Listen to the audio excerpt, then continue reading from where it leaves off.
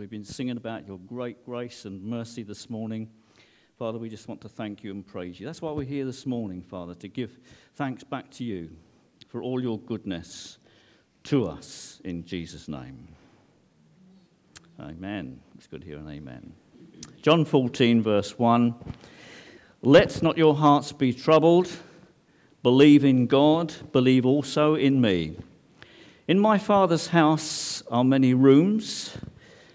If it were not so, would I have told that I go to prepare a place for you? And if I go and prepare a place for you, I will come again and will take you to myself, that where I am, you may be also. And you know the way to where I'm going. Thomas said to him, Lord, we do not know where you are going. How can we know the way? And Jesus said to him, I am the way and the truth and the life. No one comes to the Father except through me. If you had known me, you would have known my Father also. From now on, you do know him and have seen him. Philip said to him, Lord, show us the Father, and it is enough for us. And Jesus said to him, have I been with you so long, and you still do not know me, Philip? Whoever has seen me has seen the Father. How can you say, show us the Father? Do you not believe that I am in the Father, and the Father in me? The words that I say to you, I do not speak on my own authority, but the Father who dwells in me does his works. Believe me that I am in the Father, and the Father is in me. Or else believe on account of the works themselves. Truly, truly, I say to you, whoever believes in me will also do the works that I do. And greater works than these will he do, because I am going to the Father. Whatever you ask in my name, this I will do, that the Father may be glorified in the Son. If you ask me anything in my name, I will do it. If you love me, you will keep my commandments, and I will ask the Father, and he will give you another helper to be with you forever, even the Spirit of truth, whom the world cannot receive, because it neither sees him nor knows him. You know him, for he dwells with you and will be in you. I will not leave you as orphans. I will come to you. Yet a little while, and the world will see me no more, but you will see me. Because I live, you will also live. In that day you will know that I am in my Father, and you in me, and I in you. Whoever has my commandments and keeps them, he it is who loves me.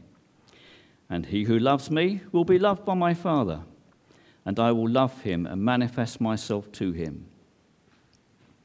Judas, that's not Iscariot, said to him, Lord, how is it that you will manifest yourself to us and not to the world? Jesus answered him, if anyone loves me, he will keep my word, and my Father will love him, and we will come to him and make our home with him. Whoever does not love me does not keep my words, and the word that you hear is not mine, but the Father's who sent me. These things I have spoken to you while I'm still with you. But the Helper, the Holy Spirit, whom the Father will send in my name, he will teach you all things and bring to your remembrance all that I have said to you. Peace I leave with you, my peace I give to you. Not as the world gives do I give to you. Let not your hearts be troubled, neither let them be afraid.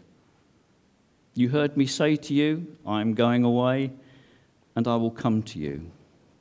If you loved me, you would have rejoiced, because I am going to the Father. For the Father is greater than I. And now I have told you before it takes place, so that when it does take place, you may believe. I will no longer talk much with you, for the ruler of this world is coming. He has no claim on me. but I do as the Father has commanded me, so that the world may know that I love the Father. Rise, let's get up and go from here. Long chapter. I'm not really going to unpack all that chapter, but I felt it was good for us to read it all, because it just reminds us of so much of what we have in Jesus, and so much the disciples had as they lived with him and seen him work and do all the things that he did. And yet, there's still much they needed to learn and understand. And we're in that place this morning. That's why we come together and we read God's word, because there's so much more. The title for my message this morning is Enough and More. And it doesn't really say very much about what I speak about, but you will see later on. And it comes out of the verse which I take for today, which is the question that Philip asked Jesus in this passage. And that is in verse 8. Philip said to him, Lord, show us the Father, and it is enough for us. The word enough. The word enough. Show us the Father, and it is enough. What does that mean to you? What does it mean to me? And Jesus actually said to Philip, he said, Philip, have I been so long and you still do not know me? Ask yourself the question, how long have you known Jesus Christ? Can you put a time to it? Can you put a start date to it? Maybe you can't actually put a start date to him. How long have you known Jesus, and how much have you learned of him, or how much have you grown into Jesus since that time? Because that's what Jesus said to Philip. He said, Philip, you've known me so long, you've seen me so long, and yet you don't know me. So there's a sense of loss in Philip's experience of Jesus, but there's also that amazing statement which he said, Jesus, show us the Father, and that will be enough for us. Do you know, to know God as Father can be enough for us? And the problem with that is, and I think it's sort of been intimated this morning in our worship, is that we have such weird views of God sometimes, and sometimes we just are not satisfied in God. We find that still with knowing Jesus, there's a dissatisfaction in our heart and a longing in our heart to get to somewhere where we don't seem to be able to get to. Philip said, if you show us the Father, it will be enough for us. So the little title of my message is this morning, Enough and More. Enough and more. You know, after Christmas, I feel as if I need some grounding to establish what 2015 is going to be all about for me. You know? But I think that's also for us as a church. We've moved here, we've been here a year, and we can get a little disappointed with numbers sometimes, can't we? We feel that things aren't happening and going on. And so there can be a sense of disappointment. There's also a sense of challenge. And then we wonder about this next year, 2015, what's going to happen in this year for me? What's going to happen in this year for us as a church? How are we going to move forward? How are we going to move forward? So I just feel I need some grounding. And when I was thinking about this morning, this verse, this experience came to me. And it starts off, just in case for those who are not fully aware of the story, it starts off, don't let your hearts be troubled. Well, the problem was that Jesus had some disciples that had been with him a long time, and they'd seen that the things that he'd done, amazing. You know, they'd been wowed, you know, as they'd seen Jesus at work. They'd also been wowed at the things they heard. And their lives had been changed up to an extent, you know, so much. They'd entered a comfort zone with Jesus, and they felt safe and secure, protected in their difficult society, and they felt they were now people of importance again. They'd come into a comfort zone, until this devastating news that Jesus said, I'm going away. You won't see me anymore. I'm going away. And you know, that word to them shattered their whole lives. That's why it begins by Jesus saying, don't let your hearts be troubled. So here's some news headlines. Panic sets in following news of team leader's departure. And they were. Panic was setting in. It was dangerous for them to be in an unprotected society or situation, because with Jesus out the way, they were going to be alone. Their strength was going to go, their identity was going to go, and yet they were feeling strong. They felt that Jesus was going to bring in the kingdom and make things good for them. And now the panic was beginning to set in. Here's another one. Doubt about future prospects call for more understanding of original plan. Having been with Jesus and know him, they still weren't getting things.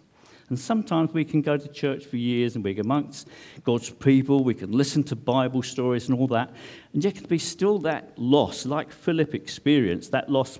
We just know we need to get to somewhere else, but we just can't seem to be getting there.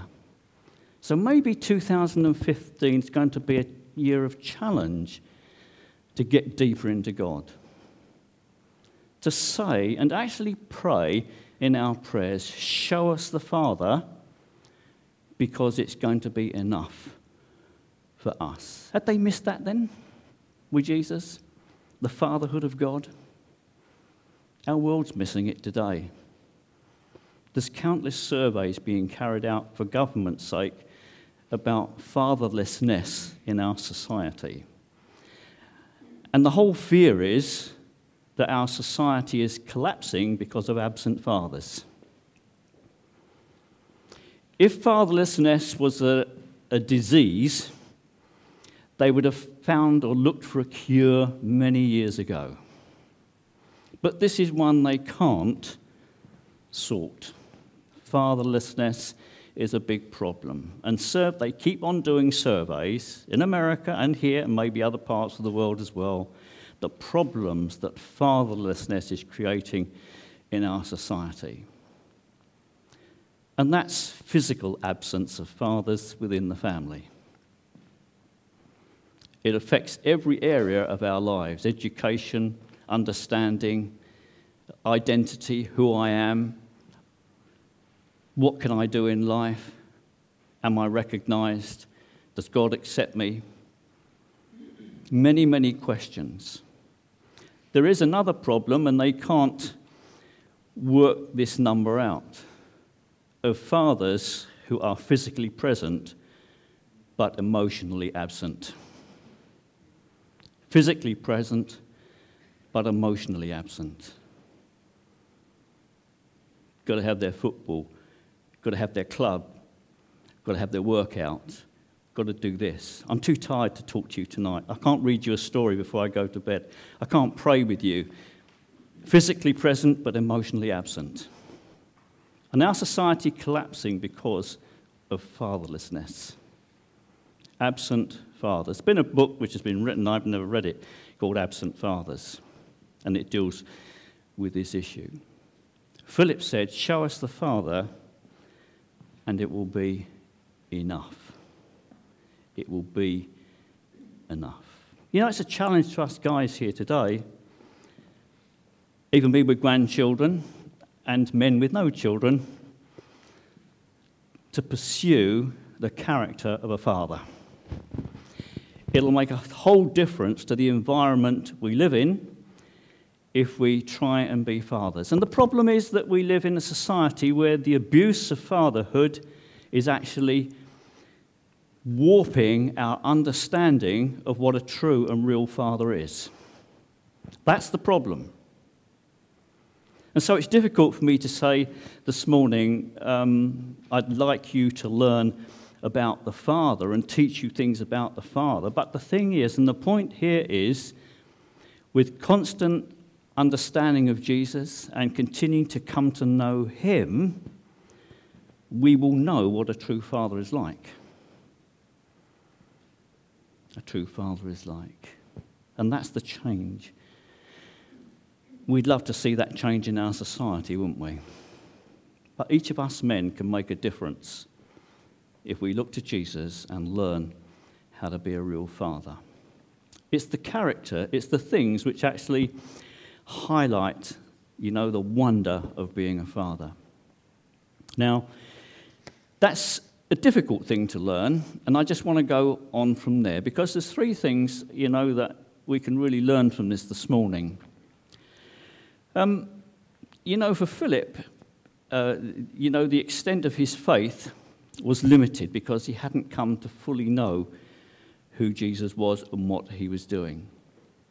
On Christmas Day, Steve brought us a message on the name of Jesus Christ, and it was from Isaiah 9, and he just briefly spoke on the fact that his name, Jesus' name, shall be called Wonderful Counselor, Mighty God, Everlasting Father, Prince of Peace. Not his names shall be called, but his name shall be called. We sung about the lion and the lamb this morning, and we see two wonderful things coming together in Jesus.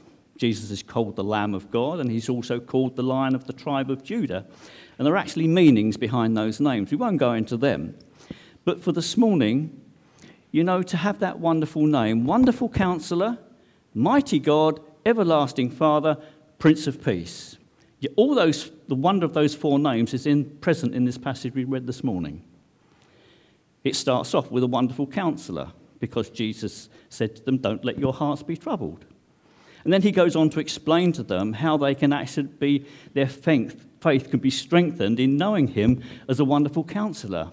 Towards the end of that chapter, it also says, don't be troubled, and then neither be afraid. Neither be afraid. He adds a bit to it. And so we have one here who deals with the troubled mind and the fear we experience sometimes. He's a wonderful counselor. One of the things about a father, he's able to comfort his children when they're troubled, when they're not feeling good. Just take them aside and say, I love you. I love you. He's a wonderful father. And Jesus is seen just like that. He's a wonderful counselor. We also see him as the mighty God. Jesus said to them, you believe in God, believe also in me. Jesus claims his equality with the mighty God.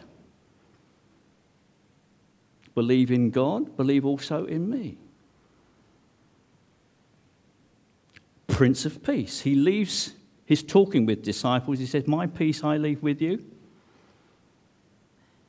He says, not of the world I give you peace. It's a special peace. It's a peace you can't get anywhere else. And so he's seen as the Prince of Peace because he brings peace to his disciples.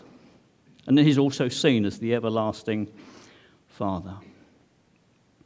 His name shall be called Wonderful Counselor, Mighty God, Everlasting Father, Prince of Peace. Last week, Steve reminding us, and here we make the connection. Can you remember what the three things were? His voice, his word, and his purpose. And within this chapter, we see his voice, his word, and his purpose. And Philip said, here's the purpose.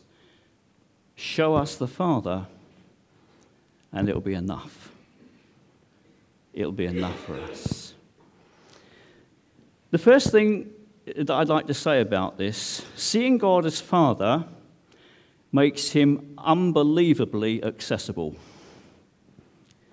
If we talk about God, just God on its own, it confuses people.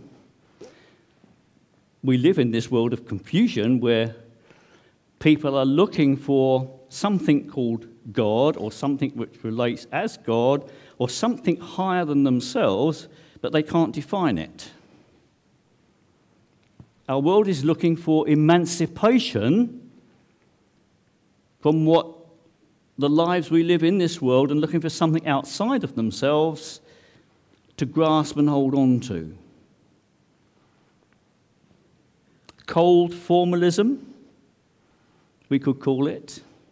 And Jesus knew that he was surrounded by people who, through the Jewish religion, had not come to know God as Father, but instead it been replaced by a cold, formal understanding of God. This is worked out in, I have to recite 3 times a day, I have to say this today, and I have to say that tomorrow, and I must remember to say, how many Hail Marys is it? I have to remember to do that. And these things are not necessarily wrong in themselves, but the point here is Philip said, you show us the Father and it will be enough for us. Show us the Father and it will be enough for us. If there's anything we can understand and learn this year in 2015 is to know the heart of the Father in Jesus. We've already spoken about his love. And so it's been replaced by cold formalism. Western scholars regard Hinduism as a fusion or synthesis of various Indian cultures and traditions with diverse roots and no single founder. Hindu practices include daily rituals, recitations, annual festivals, occasional pilgrimages.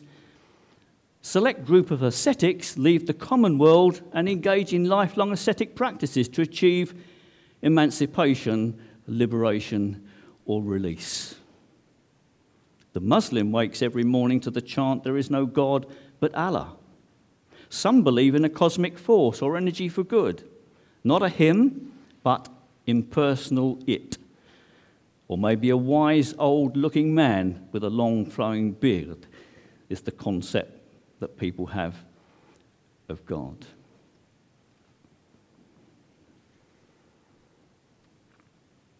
When John the Baptist came, part of his mission in the world, his pre-mission to Jesus, and we read about it, was to turn the hearts of the fathers to the children. To turn the hearts of the fathers to the children. Wouldn't it be wonderful, to see this happening in our society? Not everywhere. I'm just taking up a cause this morning, to take on what Philip said. You show us the Father, and it'll be enough. And it will be enough. Seek the Father through Jesus. Seek the Father to Jesus. Seeing God as Father makes him unbelievably accessible.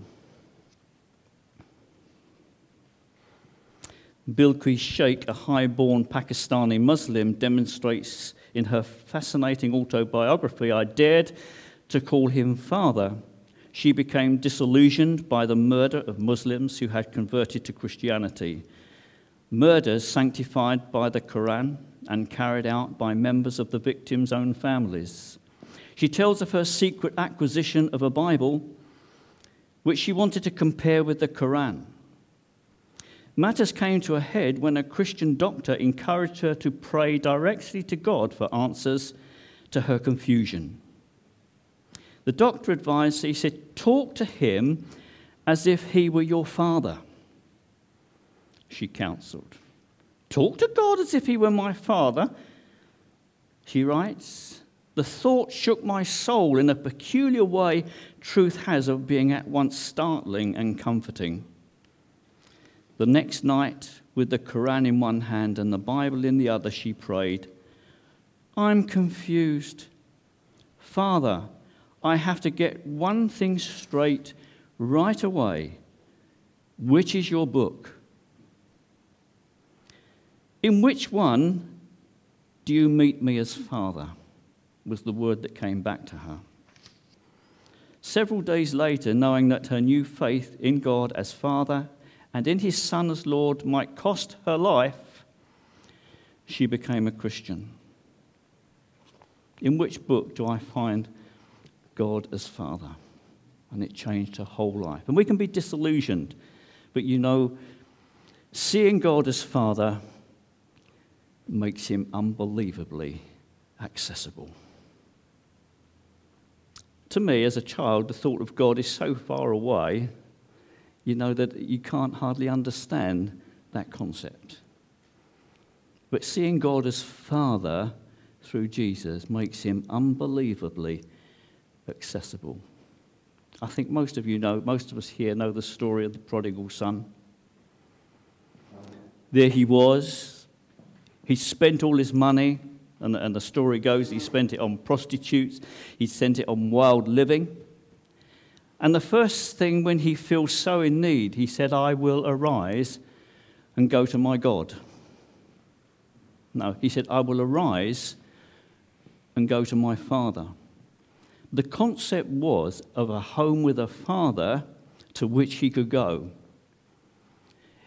It made going back, the prospect of going back, unbelievably accessible to him, that he could learn what fatherhood was all about. Because his Father, this morning, the gospel is so simple in one way. If we talk about trying to make our way to God or reaching out for God and trying to do these things that actually please God, we'll get confused. But if we can see God as Father, it makes him unbelievably accessible. Because what happens? The Son arises, the Father arises. The Son makes his way, the Father goes out to meet him. The Son continues his journey, and the story goes the Father saw him when he was a long way off, and he went running to meet him. In this world where the whole concept of God is warped and misunderstood, seeing God as Father makes him unbelievably accessible. He wants his children back. He wants to show his love to them. He wants to demonstrate his care and his understanding. Do you find that people don't understand you sometimes? Others don't understand you? I tell you what, God understands what's going on right here. He understands you. And a real, true father is so close to his children that he knows what's hurting them. And I know the hurt's here this morning. Show us the Father enough. Enough. Do you know what? If we come to know God as Father, we just be filled up. We shall know who we are. We shall get in our spirit a sense of true identity. We're the people God created in his own image. Yeah? People created in his own image. The whole concept of Jesus coming was that so we might regain who we are in him. To know that we're created in him. To know we have a future. What we read in that passage about, Jesus going to prepare a place for us and coming back to receive us to himself. And when Steve said last week, maybe some of you have fear of the future. I heard a lot of people go, yes. So we know it's here. But here Jesus is the future. Jesus is the future. Seeing God as Father makes him unbelievably accessible. The story of the prodigal son. The next thing we learn from this, and we read those amazing words towards the end of the chapter, where Jesus said, if you ask me anything in my name, I will do it. Is that how we see prayer? Is that how we see a relationship to God unfolding? A father doesn't give his child everything. I remember years ago trying to speak to the kids in Sunday school about God doesn't give us everything we ask for. So if little Casey, when she can ask this question, grows up and says, Dad, can I have a box of matches? They say, here you are, have them. No, he won't. But at a certain age, it might be, okay when responsibility comes and to know what matches do. There's that point, where God gives to us because he knows it might hurt us. So not every prayer that we pray gets answered, but he demonstrates a fatherly over authority in our lives. He knows how to give good gifts to his children. The Bible tells us that. He knows how to do it. So don't get disillusioned or disappointed when sometimes what we ask God for, we don't get, or it doesn't come our way. There are other times we ask God for something, and then we take it into our own hands to do it. And that's where we may become unstuck. It's very difficult, isn't it? The waiting. Knowing the Father gives inclination to intimate worship and powerful prayer. Knowing the Father gives inclination to intimate worship and powerful prayer. Steve last week was talking about prayer and how we should pray and the things we ask for. He was speaking, about knowing the voice, whose voice we're listening to, the voice, the word, and the purpose. And those three things are in this chapter this morning, aren't they? How inclined to worship and prayer are you? I know this, that knowing God as Father does make a real difference. It does really make a real difference because it's born out of relationship. It's born out of relation. I can say to God, I can say to Jesus, I love you. You can't do that to an idol. Well, you can, but it doesn't mean anything. You can't say that to a cosmic force, I love you, and hear the voice saying, yes, I love you too. The relationship of love, knowing the Father gives inclination to intimate worship and powerful prayer. Andrew White, Vicar of Baghdad, whom we know, and currently not allowed to go to his parish because of the dangerous situation there, was on Premier Radio some time back. And during the course of the interview asked him how he prayed. And his answer was, I pray as I always have, even as I was taught as a child, dear Lord Jesus. Dear Lord Jesus. To him, that was his approach in prayer. But it's wonderful to know that within his home, he'd been taught how to pray. He'd been taught how to pray. We used to pray with our children every morning before they went to school. Well, not every morning, that's a bit of an overstatement. There were those times when it was a bit difficult. But we knew the importance of praying with our children. Not, Lord Jesus, meek and mild, look upon a little child, but praying to God for their protection, praying to God for help, to help them with their school, praying for God, for this Spirit to go with them as they went into school, and praying with them that they might know him and come to know Jesus Christ as Saviour. So that's Andrew White, dear Lord Jesus. When Jesus was asked by his disciples to teach them how to pray, as he did, he said, when you pray, say. When you pray, say. Father, in heaven, hallowed be your name. And so Jesus was changing the concept and understanding of what it meant for the Father to be known in the context of prayer. In the context of prayer. If you've got a Bible, will you turn to Isaiah 62, it's Isaiah 63.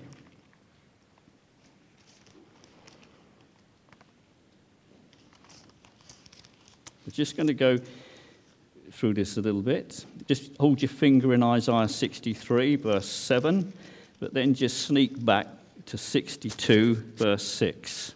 62, verse 6. And I think this is important because as a church, we were reminded that this year for us that we will be joining with Relational Mission to do half nights of prayer. And it's going to be called Enough. The title of my message this morning is Enough and More. enough and more. Show us the Father, and it will be enough for us, said Philip. Just have a sneak look at 62 verse 6. I have posted watchmen on your walls, O Jerusalem. They will never be silent day or night. You who call on the Lord, give yourselves no rest, and give him no rest till he establishes Jerusalem and makes her the praise of the earth. I'm going to read that again. I have posted watchmen for Herne Bay. They will never be silent day or night. You who call on the Lord, give yourselves no rest, and give him no rest till he establishes his church in Herne Bay and makes her the praise of the earth. Who makes her the praise of the earth. Is that going to be 2015 for us? Enough and more? Knowing God as Father gives inclination to intimate worship and powerful prayer. Now can you go back to 63 and verse 7. Isaiah 63 verse 7. If ever you wanted a template for your prayer time, you can use this. What do Christians pray, and how do they pray, and how should we pray? Do you know one of the simplest and most profound things that Christians do is that they pray to God about God? And you know that's the most amazing thing. They remind God of his kindness. They remind God of his mercy. They remind God of his grace. They remind God of what he's done in the past. And here in this passage, it reminds God of the Israelites how God brought them through the Red Sea, how he saved his people. You know, the parting of the waters. And some said, oh, that wasn't a miracle. That was just shallow water. And then someone retorted, and you've heard all this before, I know, but some haven't. How could the whole Egyptian army be drowned in shallow water? Don't deny the word of God what it says. You know, the Bible tells us about those people of God. He took them through on dry ground. He parted the waters, and the Bible tells this so dramatically. He says there was a wall of water on the right and a wall of water on the left, and they went through. Nearly 2 million people, their cattle, their servants, and all their goods. And it took them the whole night to go through. Our God is an amazing God. When we pray to God about God, because that leads us on. So let's read a bit, shall we? Praise, this is entitled Praise and Prayer. I will tell of the kindnesses of the Lord, the deeds for which he is to be praised, according to all the Lord has done for us. Yes, the many good things he has done for the house of Israel. Or you could put the church. For all the many good things he's done for me, according to his compassion. That's the extended love of God, that he is compassionate. That is a definition worth dwelling on. He said, surely they are my people. Sons. Sons have a father, don't they? Here's the Father speaking. Sons who will not be false to me. And so he became their saviour. In all their distress, he too was distressed. Does a father get distressed when his children get distressed? Usually. A real father gets distressed when his children are distressed. Oh, yes, he does. And the angel of his presence saved them. In his love and mercy, he redeemed them. He lifted them up and carried them. All the days of old. Yet they rebelled and grieved his Holy Spirit. So he turned and became their enemy. And he himself fought against them. It means that God had to fight against them because they were fighting against him. It's rebellion. It's called rebellion. And that's what's happening in our world today. A lot. Verse 11, then his people recalled the days of old, the days of Moses and his people. Where is he who brought them through the sea with the shepherd of his flock? Where is he who set his Holy Spirit amongst them, who sent his glorious arm of power to be at Moses' right hand, who divided the waters before them to gain for himself everlasting renown, who led them through the depths like a horse in open country. They didn't stumble. If you go back to verse 9, it says, in his love.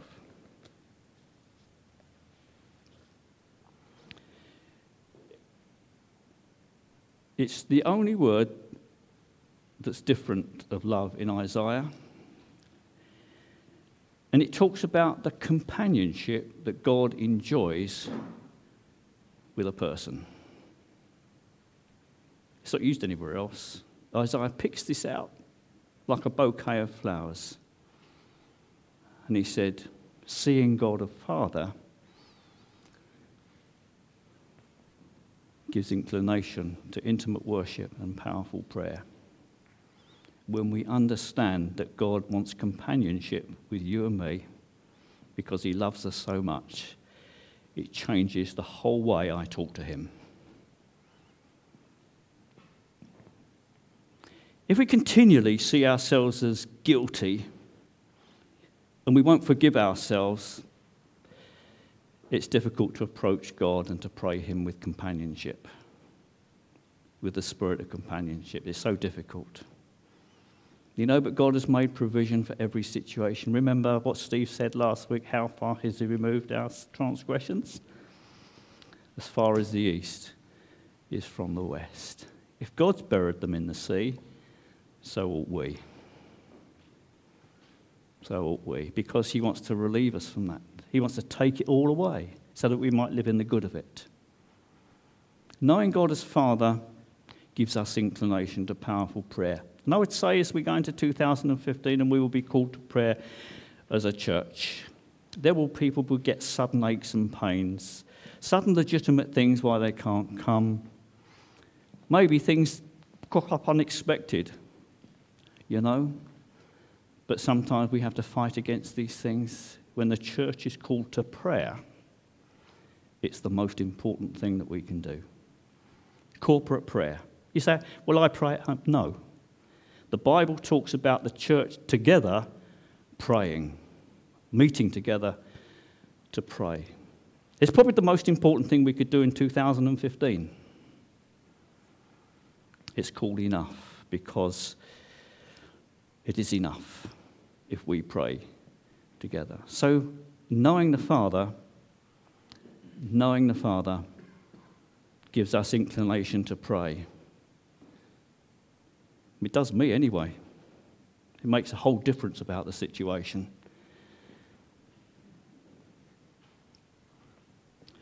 The last thing I want to say is this. Knowing God as Father settles the issue of who I am. Who I am in Christ. One of the greatest things that we get through knowing Jesus Christ as Saviour is knowing who we are in Christ. We have an identity crisis in the world. I can't explain that this morning, but it's there. What am I doing here? How long am I here for? What happens after my life ends? What do I do in my life? Who knows? But these are just some of the questions that some people ask. Knowing God as Father settles the issue of who I am. Towards the end of our Bible reading this morning, Jesus introduced the disciples to the fact of receiving the Holy Spirit. Who and what is the Holy Spirit of God? The earlier verse we read, you believe in God, believe also in me, actually is the key to the reception of the Holy Spirit. Because the Holy Spirit leads us into truth.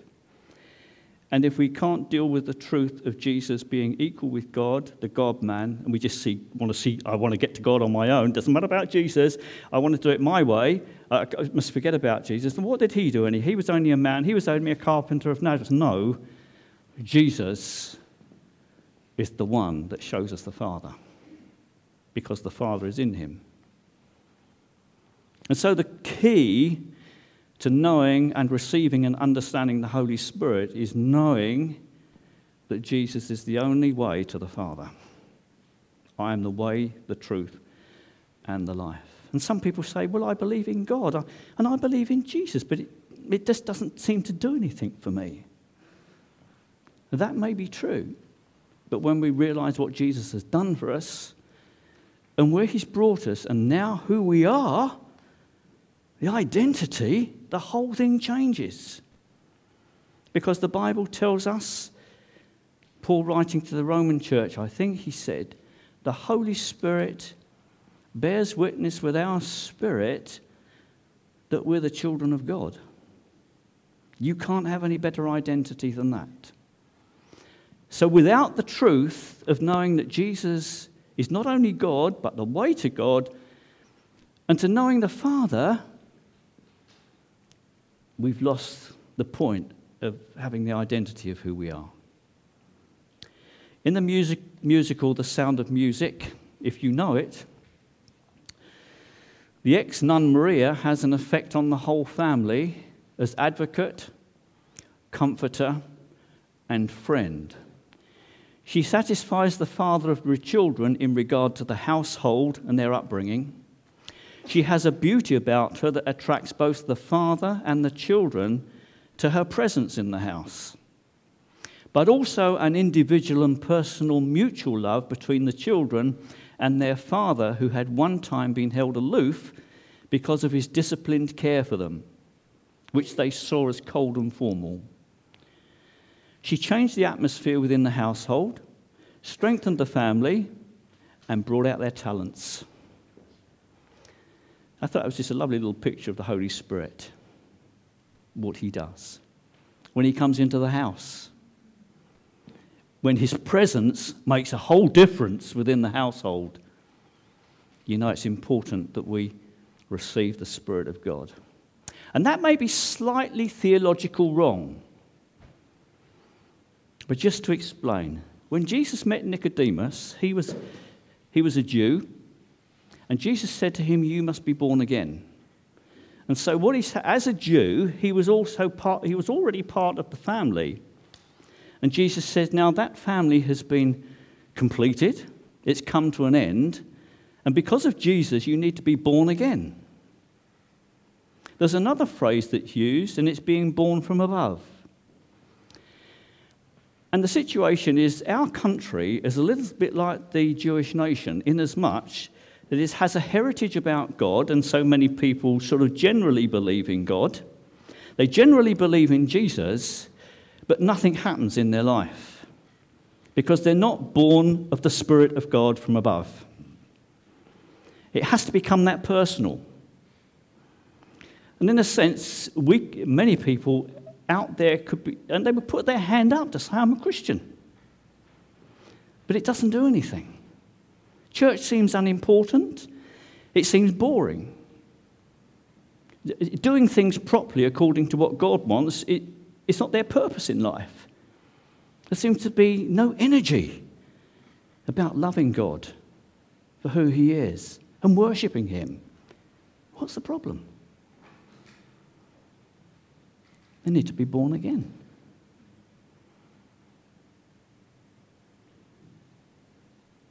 There needs to be more. Coming to receive and to know the Holy Spirit in our lives is going to make all the difference. Jesus said to them, I will give you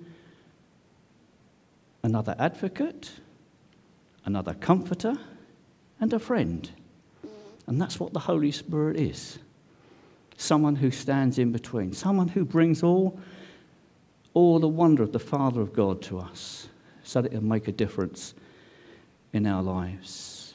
The Holy Spirit bears witness with our spirits that we're the children of God. And if we don't feel like the children of God, ask God for his Holy Spirit this morning. The people in the New Testament said, we didn't even know that there was a Holy Spirit. You know? And I find that that's a need in our society with people who know God, in a way. They maybe believe in Jesus up to a point, but nothing seems to happen. And today, receiving the Holy Spirit can make all the difference. He can make that difference in our lives. May God bless us in 2015 as we make additional effort to come together to pray together, because it'll be enough and there'll be more. Thank you, Father. So we've done. If anybody wants to talk further or doesn't understand anything, we just hear. But other than that, we will have a cup of coffee